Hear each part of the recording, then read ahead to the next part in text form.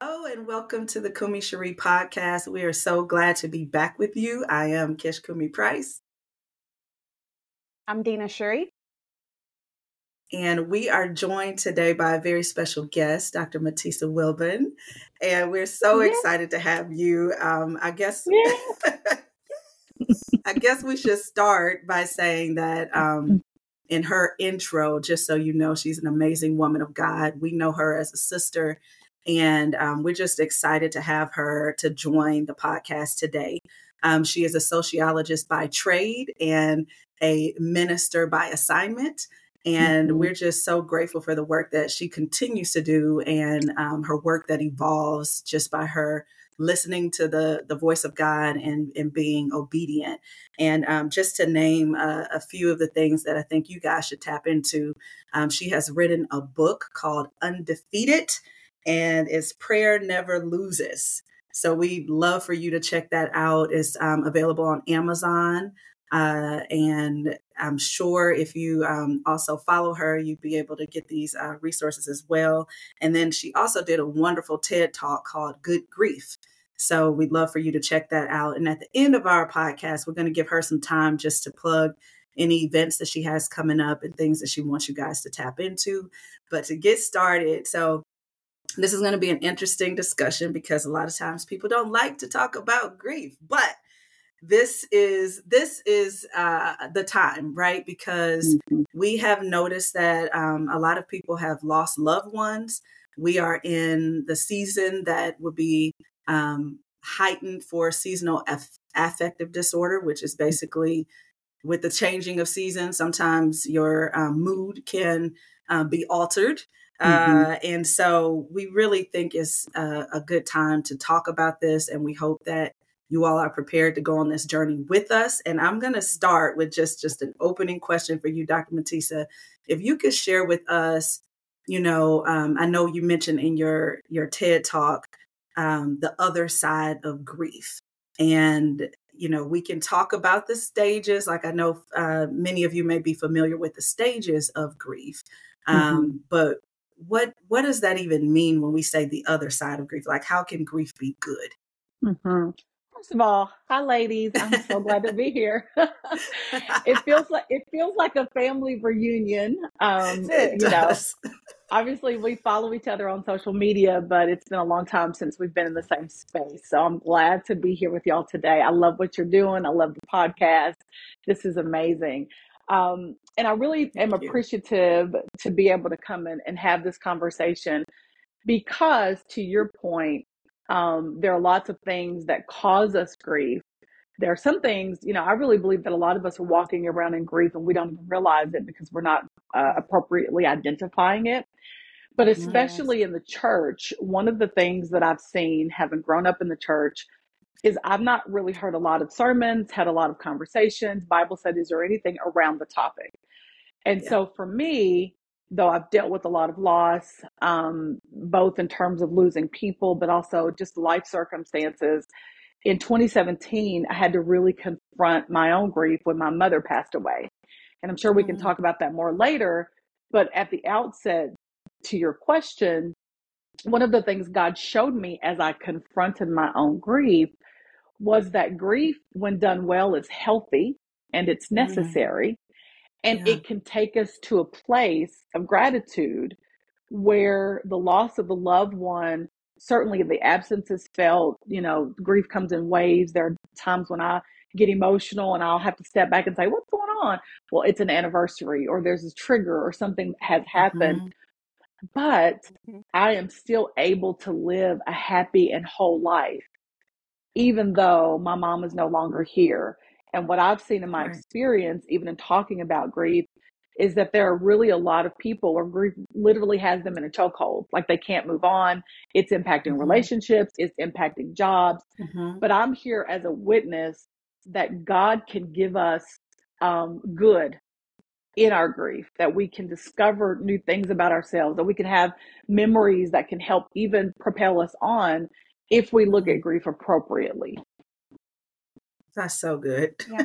Dina, I see you over there chewing on this. Do you have a comment or question? Yeah, think when you talk about this topic, right? Obviously, we think about immediately family, loved ones, right? But like Matisa said, grief comes in so many different ways. Losing a job, all other types of facets, and so you step back, you think about how am I grieving in my life? I mean, literally, Kish and I just had this conversation before, like this morning, and we were just talking, and Kish was like, it's really probably just grief. Like, we're really talking about grieving some of the things that have happened in our lives and how it's changed, and we're no longer able to do this, no longer able to do that. It looks differently, and it's so good because you're absolutely right. I can't think of a sermon, a message, that I've heard that was talking about grief, right? And how do you do that? And how do you do it the way the Lord, is with you? I mean, we all know the scripture, right? Like, we have a greater hope. We don't grieve. And you're like, well, okay. And what? Right. Give me more. I need Practically, more what does than that that. mean? Like, Yes. practically help me walk this thing out because, like the loss of my sister, having cared for her for 7 months, cancer, and for her to pass away was like, the very next day I had went from taking care of this person all day, every day, consistently for months. And the very next day was nothing. Yeah. I didn't have to go to the doctor. I didn't have to call her. It was nothing. And so then what do I do in that moment? You know what I mean? Right. And so I'm so grateful to be having this conversation because, 7 years later, I'm absolutely different. But, people who went through something last month, last week, they need to be armed as to what they can do at this point and how they can see God through this stage of loss. That's right. And it's interesting that you mentioned, caring for your sister. And I resonate so strongly with that because I cared for my mom and also cared for my younger brother who died 2 years ago. Actually, the anniversary of his death is tomorrow. So I was walking this morning. I was like, wow, what an interesting thing, God, that you would allow me to have this conversation, on the anniversary of his passing. But the thing I was thinking about is it isn't just the grief sometimes, it really is the circumstances that surround it. So I was replaying everything in my mind because I took care of my brother for a month. He was in the hospital, but I was there with him every day. I took care of my mom for months before she passed.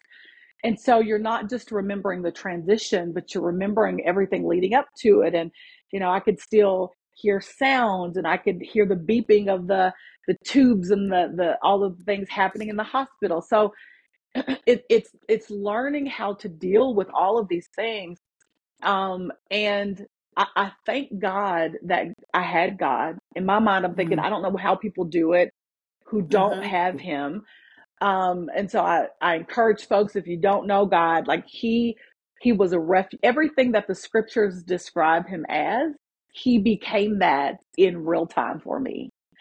And I'm grateful to have had those experiences. I was actually preaching this past Saturday, and I said, we love the scripture that talks about wanting to know God and the power of his resurrection, right? We want his spirit, we want his strength.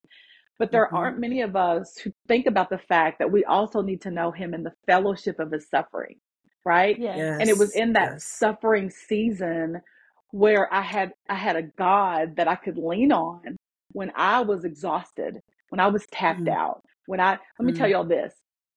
When my mom passed away, we had her funeral. She passed away at the end of April. We ended up having her funeral in May, beginning of May. I preached at a mother-daughter tea 2 weeks after we buried her. Wow. My God. Now, to be honest, in the moment, I was like, oh, this is strength. This is God, right? And it was. I couldn't have gotten through it without him.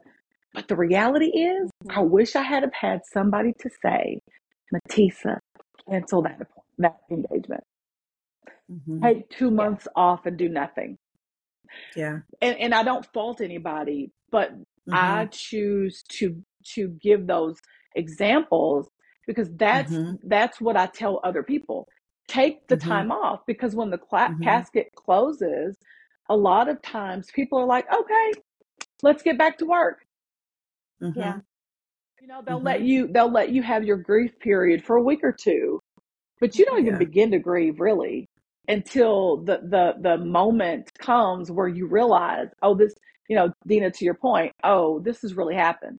My life Mm-hmm. now, I'm going to have to learn how to live, not just without that person, but without the schedule or without. So I said a lot but I do want to say this. I had to learn that it is appropriate and it is okay to grieve. People will Yeah. live on. Things will go. They could have found another preacher, but I Mm-hmm. thought I was doing the right thing. Mhm. Yes, yes. And I wonder about when we talk about the different stages of grief that we feel, right? And Mm-hmm, giving mm-hmm, labels to that, right? Like mm-hmm. the denial phase and then um, anger, feeling Mm-hmm, mm-hmm, anger and bargaining, right? Where mm-hmm, you're mm-hmm. Mhm. almost wishing time would roll back, or if it could Yeah. have been me instead of them or something like that. A Yeah. lot of survivors' guilt is built Yeah. into that phase. And then depression, right, which Sure, becomes a real sure. thing Mhm. for Mm-hmm. many. And then acceptance. And what I remember when I first started learning about the stages through my counseling program, and I was just like, I don't really know if I agree with that. But it was because I was seeing them as stages, as if it was some kind of progression, like walk through. And it's Yes. really not, right? Like it's literally saying at any point in time, in any hour of the day, you can go through all of those can touch All you in of different them. ways. Yes, Sure, yes, sure. yes, yes, yes. And I just wonder, as we talk about this, really situating God, right? Because as you mentioned, Dr. Matisa, like God being in a place where he was a rich resource for you in that time Yes, yes. of dealing with, the death of loved ones. But Mm-hmm. I know there have been times as believers that we've believed for a different result for our loved ones. And it's almost like there's a healing that needs to happen in that space after, you've been believing and just standing firm and, trusting, believing this is going to change. Their situation is going to change. They'll be healed. They will, Yeah. believing in that resurrection power that we have, and then Mm-hmm. seeing it play out in a different way, right? Where that Mm-hmm. healing is taking place in heaven, is not taking place here on earth. And, Yeah. I want to pause there to get your reflection on just how to encourage people who have been on that journey, maybe in that journey right now. Yeah. Yeah. Yeah. I mean, I definitely went through that myself. I mean, my mother was a woman of faith. My mother was someone that God actually used as he's healed other people, and she's Mm-hmm. been the one that agreed in prayer. And so, and I talk about this in my book, so I won't go through a lot of it, but this was so poignant for me. My mom was an intercessor's intercessor. I would call her, we would all call her when we needed Mm-hmm. prayer. So the months leading up to her passing, my mom started calling me because she had cancer, and her cancer metastasized. So it went through her body, went to her brain. Wow. We didn't know it at the time, but it was very painful. And so she would call me and she'd say, Matisa, I'm having a severe headache. And my mom was so amazing in that she would bring me scriptures and she would say, hey, I want you to pray the scripture over me. So I would pray the scripture over her, and God would raise her up and the pain would be gone. And they say that bone cancer is one of the most painful. The cancer, Wow. even though she had it, pain would be gone. Or she would be in the bed and wouldn't be able to get up. And she'd say, Matisa, I need you to pray. I need you to fight. And I would pray and God would raise her up. I didn't know it, but mom was teaching me to be the intercessor, right? We talk Wow. about mantles passing, but the mantle Yes. passed not by the laying on of hands, not by a prayer shawl. It passed in real time in me learning to pray through one of the hardest situations in my life. And so Wow. when it was time for her to go home, she was going to a hospice facility. And I remember she had gotten, labored in her breath, and she was, transitioning. And we were in the emergency room, and she said, it was me, my sister, my husband, and we were holding hands and we were praying over her. And she said, Matisa, I want you to fight, that was our word. Like, I'm about to go to war in prayer. And I started praying, and God told me very clearly, he said, I'm not going to heal her. I'm not going to heal her this time. I want you Wow. to pray that she releases and that she can just go home peacefully.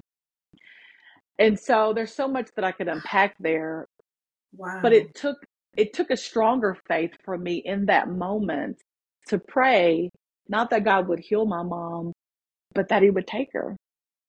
Mm. Um, and so I would just say to somebody dealing with that, and I've had many people who call me and say, my faith is shaken because I prayed and I really believed and I really had faith and God still took them home. For Mm. me, ultimate faith is believing in a God who knows all, sees all, and who I trust to make the final decision. Mm. Yeah. My faith has never been, I never look at my faith as making God do anything, but Yeah. ultimate faith is aligning with his providence, Yeah. aligning Mm. with his will. It doesn't, it's not easy because we have Mhm. our own thoughts and will and what we want, our own desires. But that's why I talk so much about prayer, because it really was laying in the presence of God, pouring out every emotion that I could imagine, crying until there were no more tears, but still Mm. believing that God was able.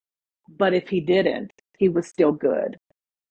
Yes. So And good. and it was that experience Yeah. that has helped me and shaped me, so that no matter what's happened after that, it's not just the passing of my Mm. mom, but it's that experience with God that no matter what I go through, like if I can go through Mm. that, you're going to take me through this. Yeah. Right. Yeah. Right. I'm so Uh, glad that, I mean, I just want to, like, there's a part of me that wants to cry because our, your testimony, my testimony is very similar to yours with my sister. mhm. Mm. Um, because I remember her telling me, I'm sick, I've got cancer, I'm in the hospital. And I just was like, okay, are you hungry? Like that's the only thing I knew to say was like, are you hungry? Have you eaten? Yeah. And I remember driving home that night because life was still life, right? I still had to pick Grace up from school. And I remember God saying, you're on assignment. And I was like, what does that even mean? You know what I mean? Like, Mm. sis has cancer. Like, what do you mean I'm on assignment? And he made it Mm. very clear. You have a specific thing. No one can do what I've told you to do. And you can't Wow. do what I've told anybody else to do. And I was like, okay. And that was it for the night. Right. Mm-hmm. And Mhm. what that showed up as over a series of months, he would wake me up. And some days he would wake me up and say, bring the oil. And I would Mm. say, okay. I knew something was going to happen during my time with my sister, that when he Mm. said, bring out the anointing oil, there's the oil, right? Yeah. And so we're doing this over a series of months. And similar to how you said you would pray over her, your mom, and she would return. My sister Mm-hmm. did the same thing. Would not eat, would not chew, would not anything. Prayed over her. And then she was like, I'm hungry. Like immediately, I'm Mm. hungry. Mm-hmm. Could speak clearly because Yeah. her cancer also metastasized in her brain. Very similar, right?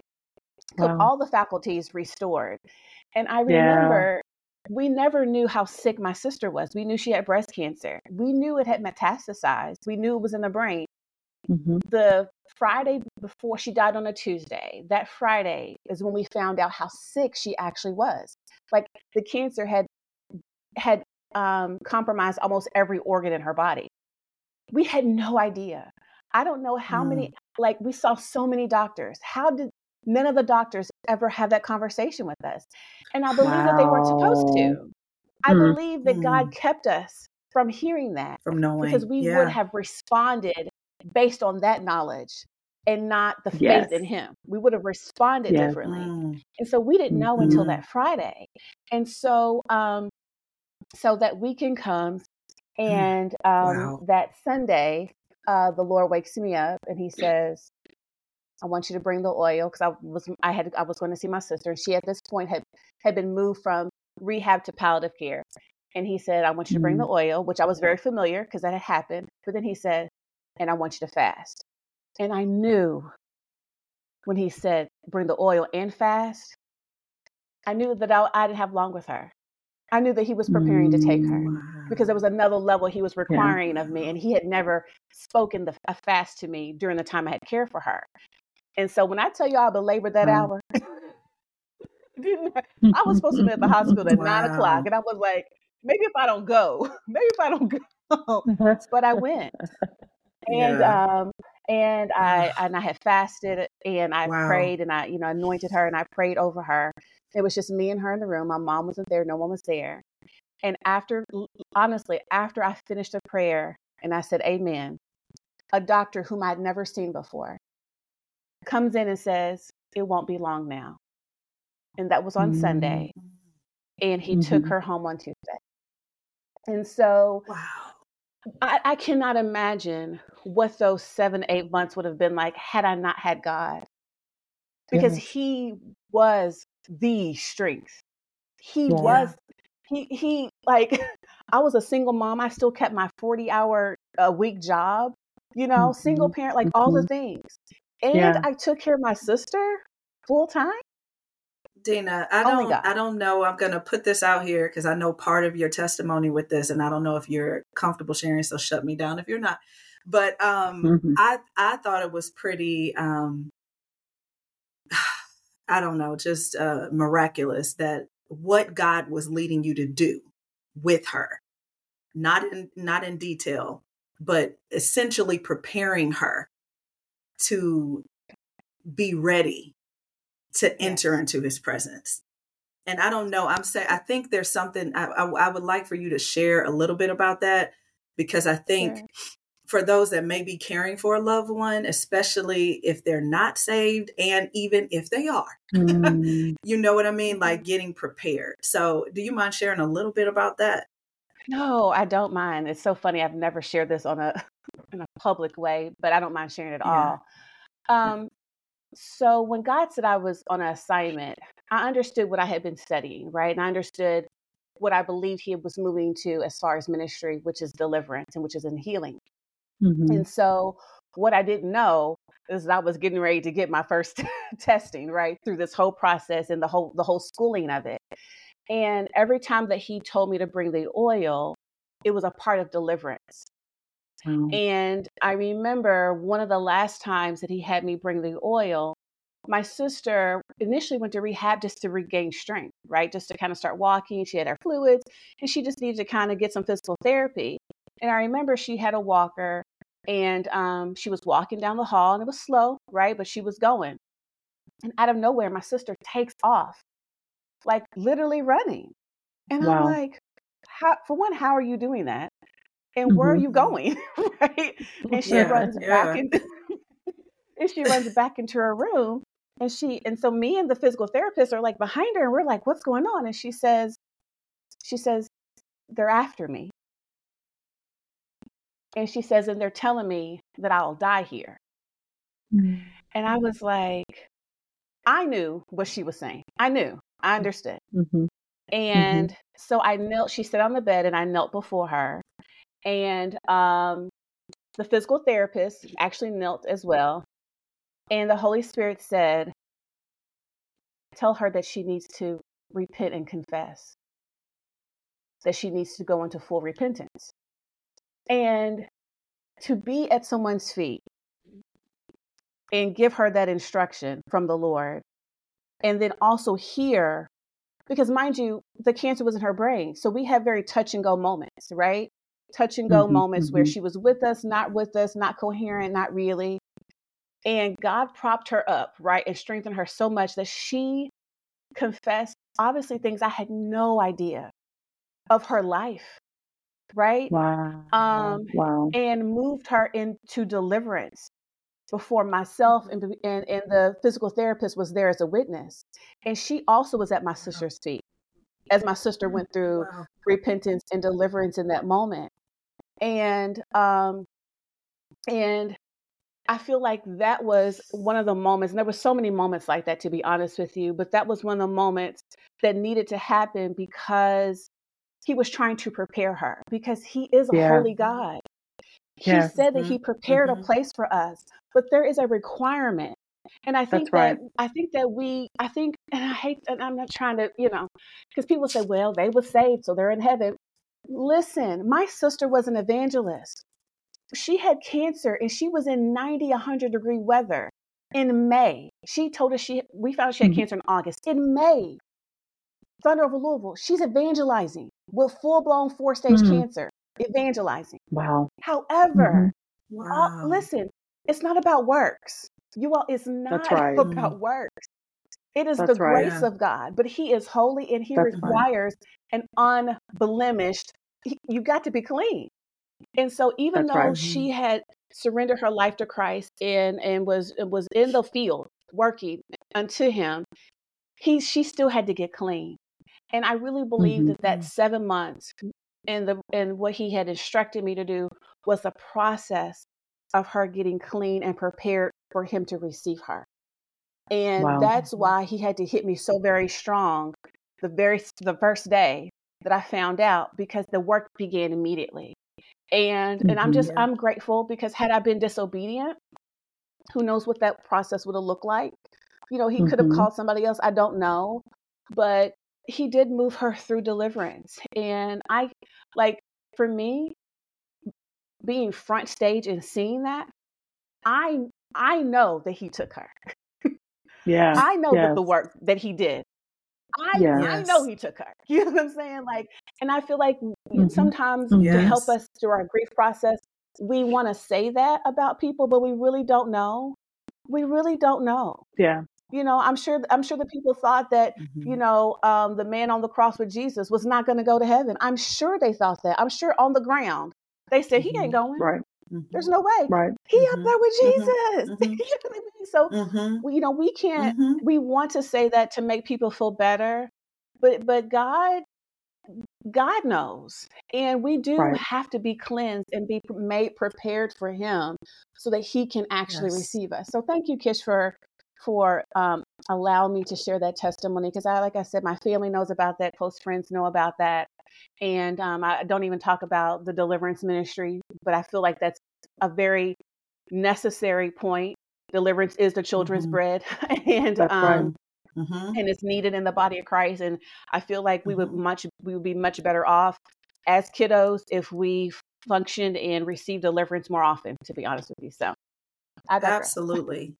Thank you for sharing So that. good. Yes, so good. And it's, I hope that it helps somebody who's listening to know that if God's calling you to do that, that you listen, that you pay attention to that. And it's interesting too, because I was sharing earlier that I woke up this morning and I was, brought to this scripture about not grieving the Holy Spirit. And ironically, we're having this conversation about grief today, right? But I just want to read this very quickly, but it says, "Do not grieve the Holy Spirit of God, by whom you were sealed for the day of redemption. Let all bitterness, wrath, anger, clamor, and evil speaking be put away from you with all malice." And that's Ephesians 4:30 through 32. And I believe it's something to be said about obedience, right? And really being attentive to what Holy Spirit is speaking. And that's why I'm just grateful for both of you sharing your testimonies on that. And also wanted to talk about the fact that Jesus says that, we don't have a high priest who doesn't understand our infirmities. Like He knows, he has felt everything, right? Like He knows what we're feeling. He knows what we're going through. And it led me to this thought about when we, hear Jesus wept.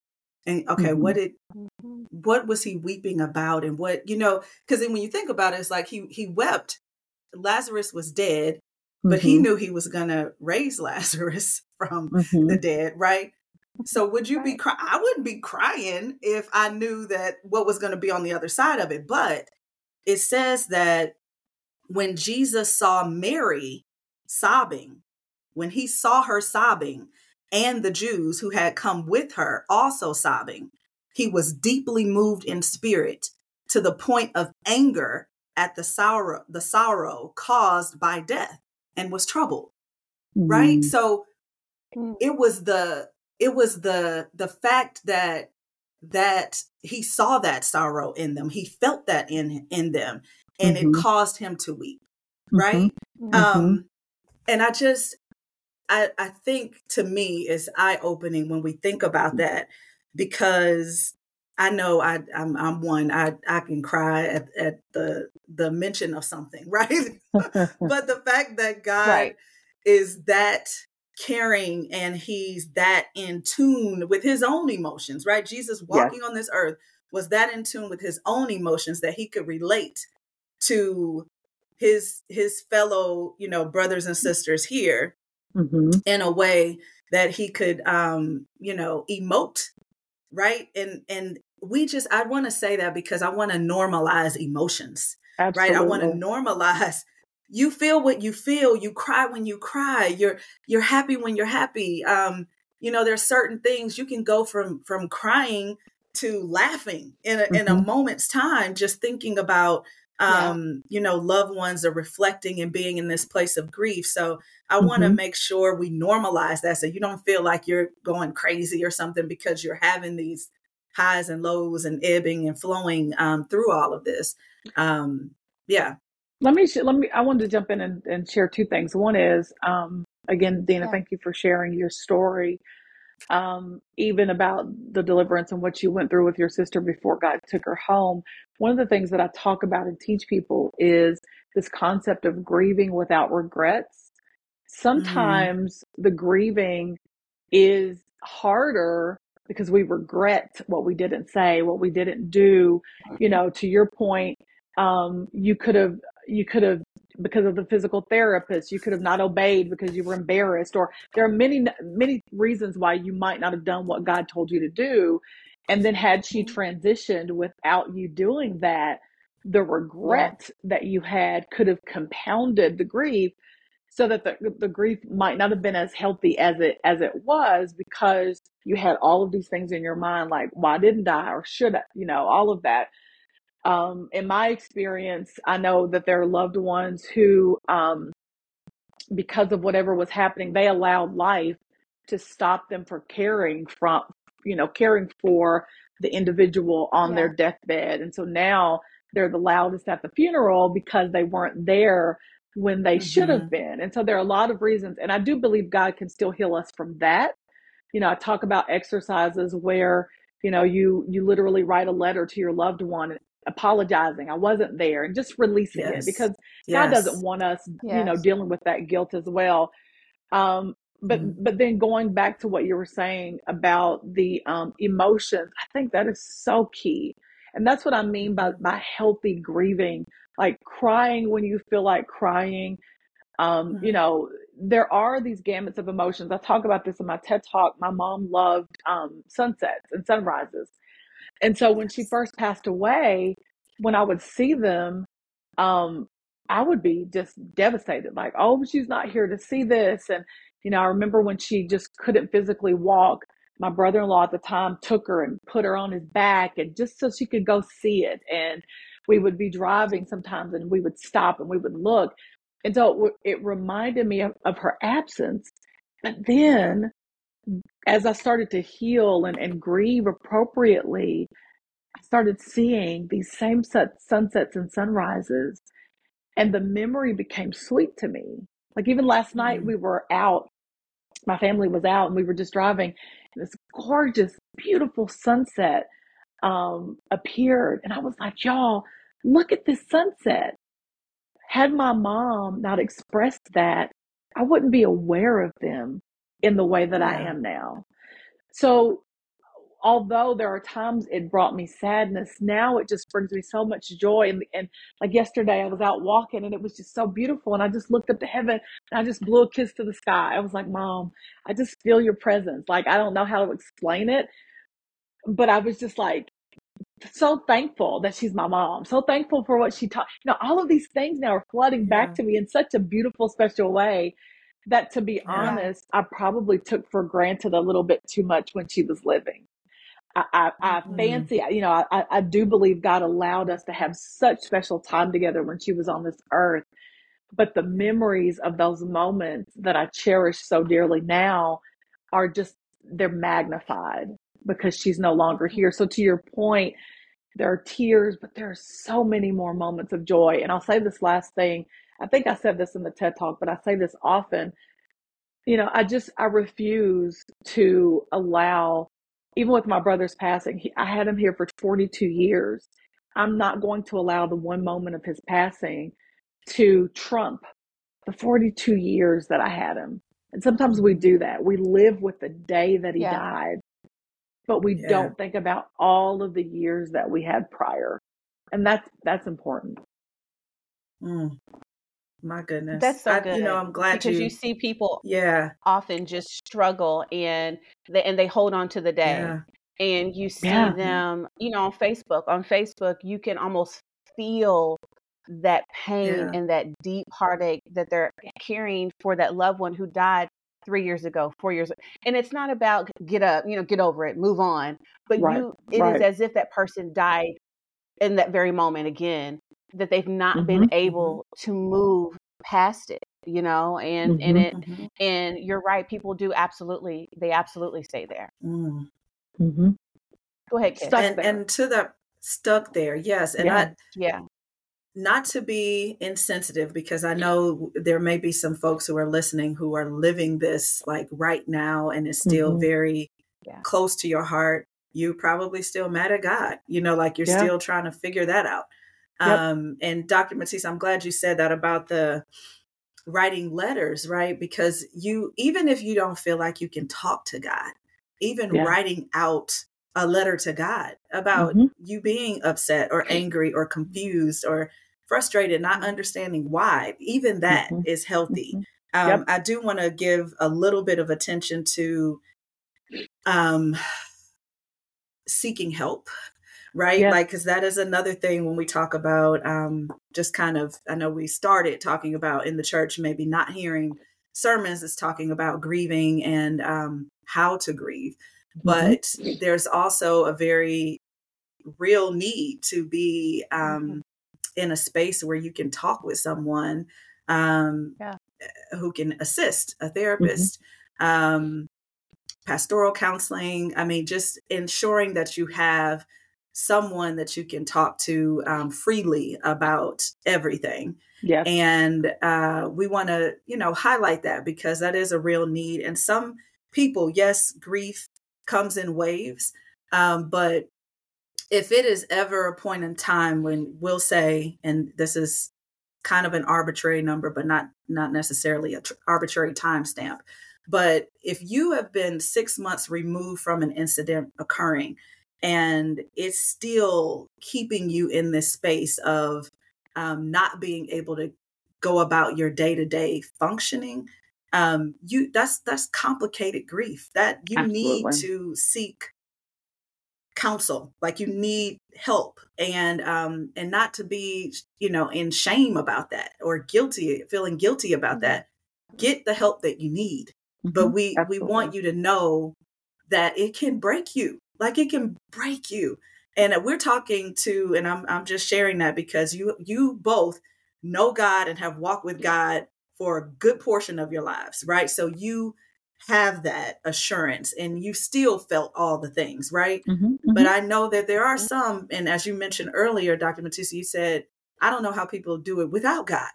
And so for those who don't have that connection, have not given your lives to Christ, then you could be in a place where it has you bent all the way over, like you can't do anything. You might still be in the bed, barely can get your clothes on. Things that used to be easy, getting up and brushing your teeth is a chore. Like you can't even will yourself to do these things. That's depression.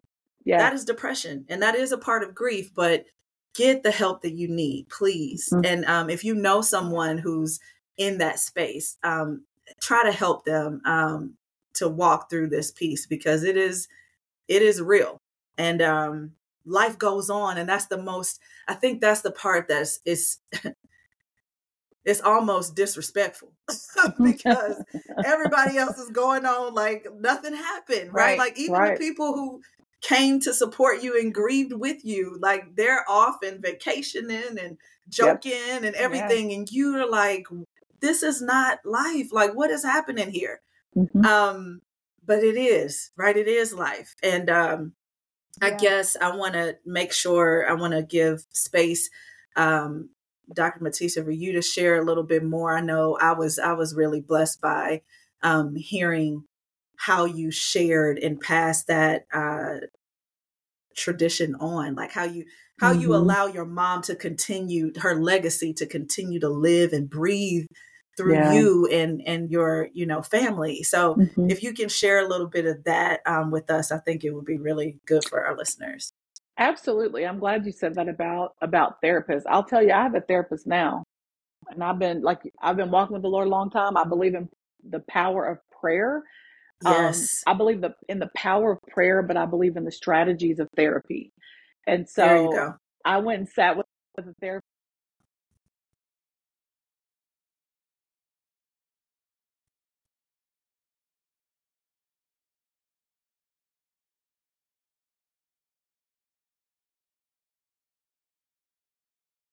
Uh-oh. It looks like, I know. I'm like, no. There you are. Yes, we Yes. got Oh, you. We okay. got you. Yes. You're Oh, okay, on. Yes. good, Go good. for Okay, it. I'm so sorry. What I was saying is I went to therapy, and it seemed like as soon as I sat down, from the time I sat down to the time I left, tears, crying, like, and even Mm, though, I've been in prayer and I've been with God and all of that, it was just such a beautiful, safe space that I could just let Yes. everything out. And even though, I've dealt yeah. with a number of those things with God, it was just good having another person. And I've got friends and other, people that I talk to. There's just something special. They know the questions to ask. And it just really was a great moment. So I highly encourage therapy. The other thing I would say is, I don't know if you all have Yeah. heard the book, about the book by Dr. Anita Phillips. It's called The Garden Within. Pretty popular now, Mm-hmm. but I'm Yes. reading it with my book Yes. club, and I'm telling you, it is a game changer for a lot of people because she talks about the importance of emotions and even gives, some Mm, strategies for kind of what to do with them. So if there's somebody watching or listening and they say, I can't even afford therapy, get the book. I'm telling you, it's going to give you mm-hmm, some mm-hmm. practical things.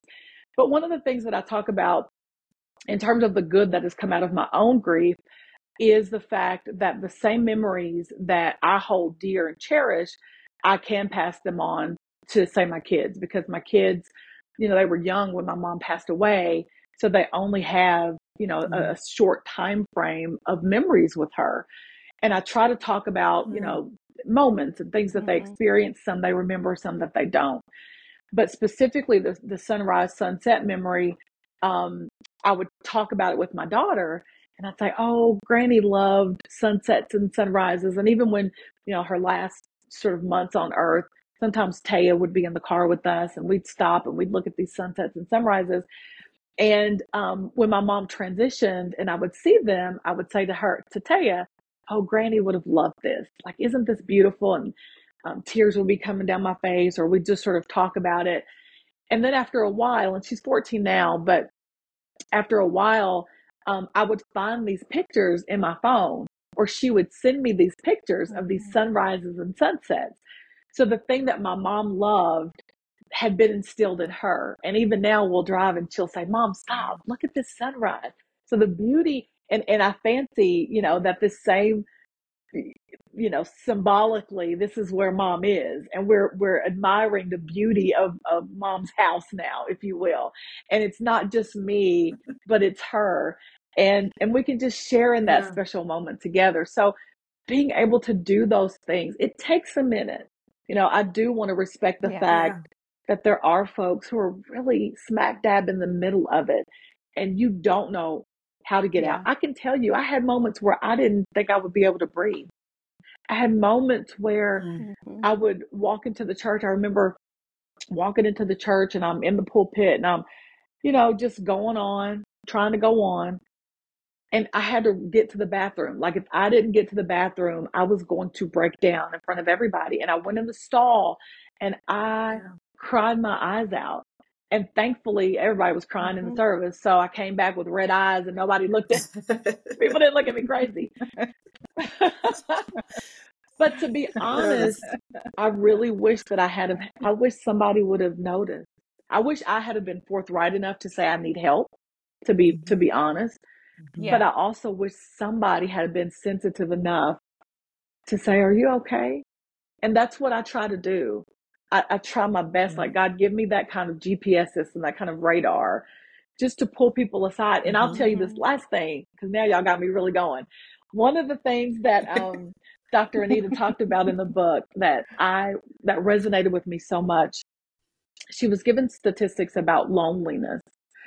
And she was saying, and I'd heard this before, but she was saying, and I want to get the stat right. Y'all might have to go look it up, but it was something like loneliness, and not just being alone, but the emotional and mental response to when you're chronically alone takes several years off of your life. It is the equivalent of smoking 15 cigarettes a day. So she was saying for a lot of people, it's not just the grief, but it's the isolation and the loneliness that comes from the grief. And she was talking about a friend who had lost a relative, a mom, she was really close to. And so Dr. Anita goes to her house just to see about her. And the first thing she did was to hug her. Takes 20 seconds for the endorphins and all of that stuff to kick in.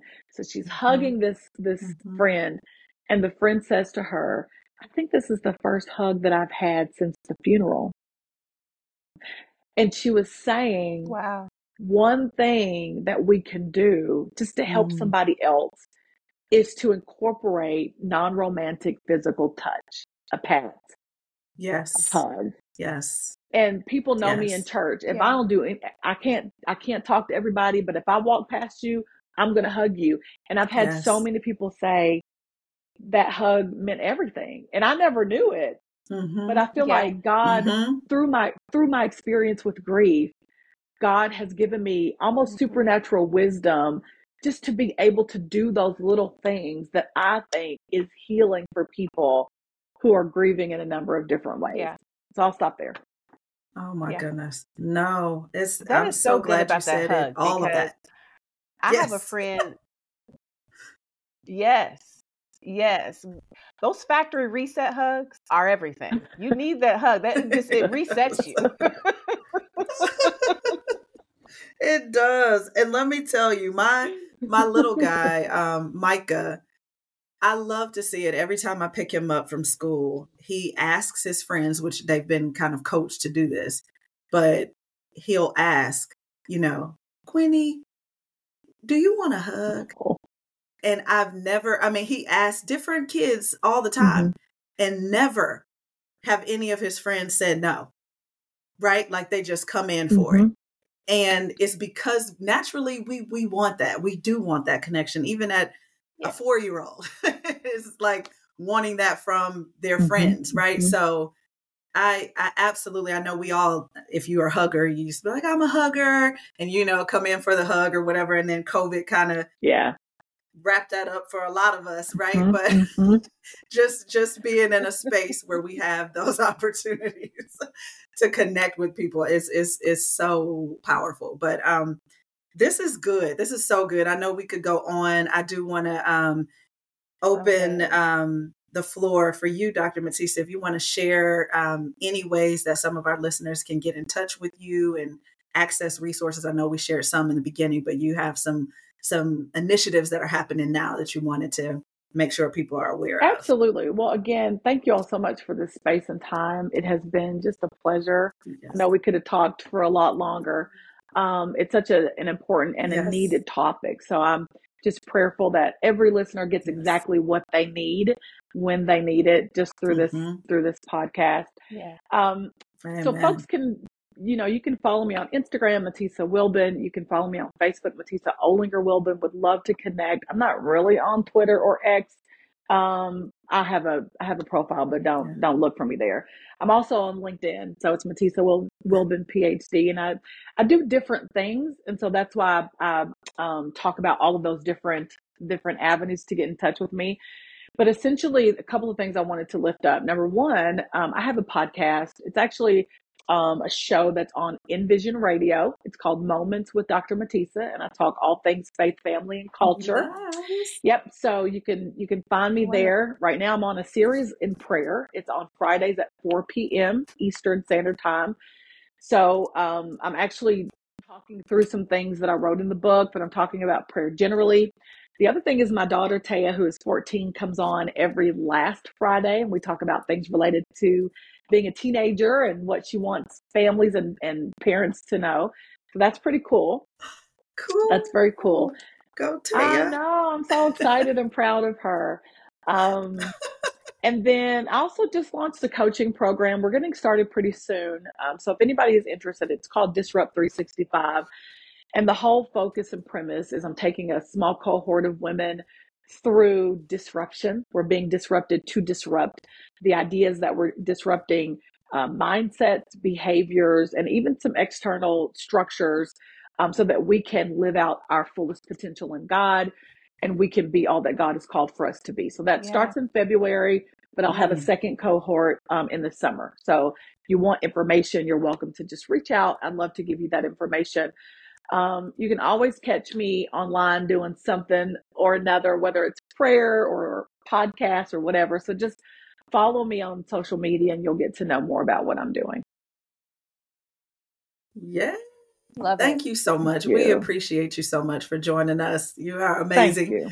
And I wanted to share too really quickly, because we talked about the different kinds of grief and how it can show up. One of the things that I think some of us, especially if you've been walking with the Lord for some time, and you may be feeling grief about the condition of our world. Yeah. And, how things are playing out. And so I really do encourage you all to tap into the services that she mentioned around disruption, because a lot of that has to do with, as disgruntled as we are with the current state, God is calling for us to rise up and to continue to work toward creating a better world for our kids, for ourselves, for those to come. And so just wanted to encourage you all in that. And I think with that, I'm going to pass it over to Dina if you have any closing thoughts and want to pray us out.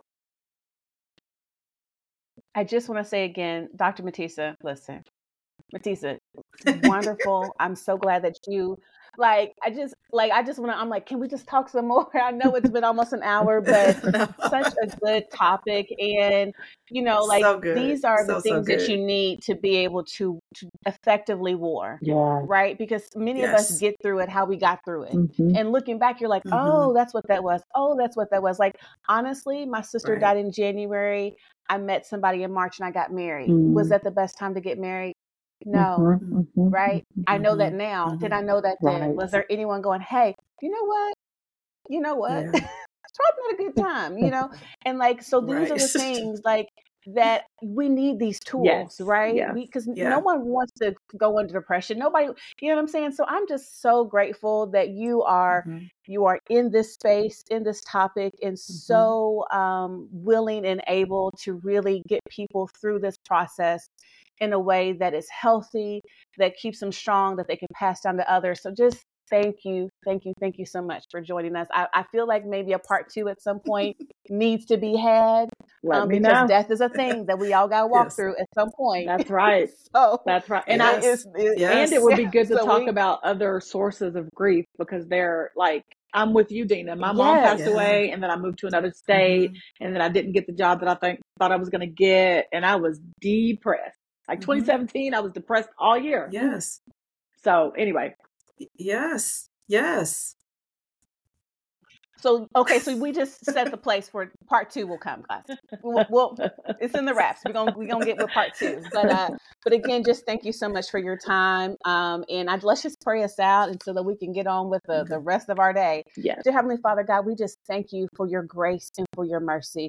We thank you, God, that we all have specific assignments, but we are called to be knitted together. And so I just want to say thank you for how you have crafted and how you shaped Matisa Wilbon, that you have created her in such a way to be for your people, to help encourage, to help strengthen, Father God, and that she is an open book, that we may be able to read her pages, Father God, to get strength from. So God, I just want to say a special prayer over her and her family and the ministry that you have gifted unto her, Father God. Thank you so very much. Thank you for our listeners, the ones that are hearing this today, the ones that will watch it on YouTube, Father God.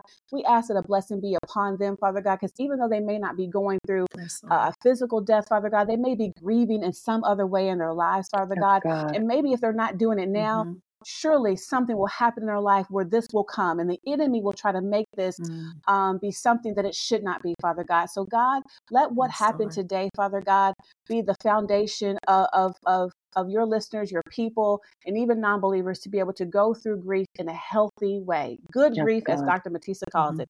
So we just want to thank you. We adore you. We worship you. In Jesus' name we pray. Amen. Amen. Amen. Amen. Amen. Well, thank you, everyone. Please pass this on to somebody that you think could benefit from it. Like, share, subscribe, and we look forward to seeing you next time. Bye, everybody. Kumi Cherie. Kumi Cherie. All right. Very cool. That was good.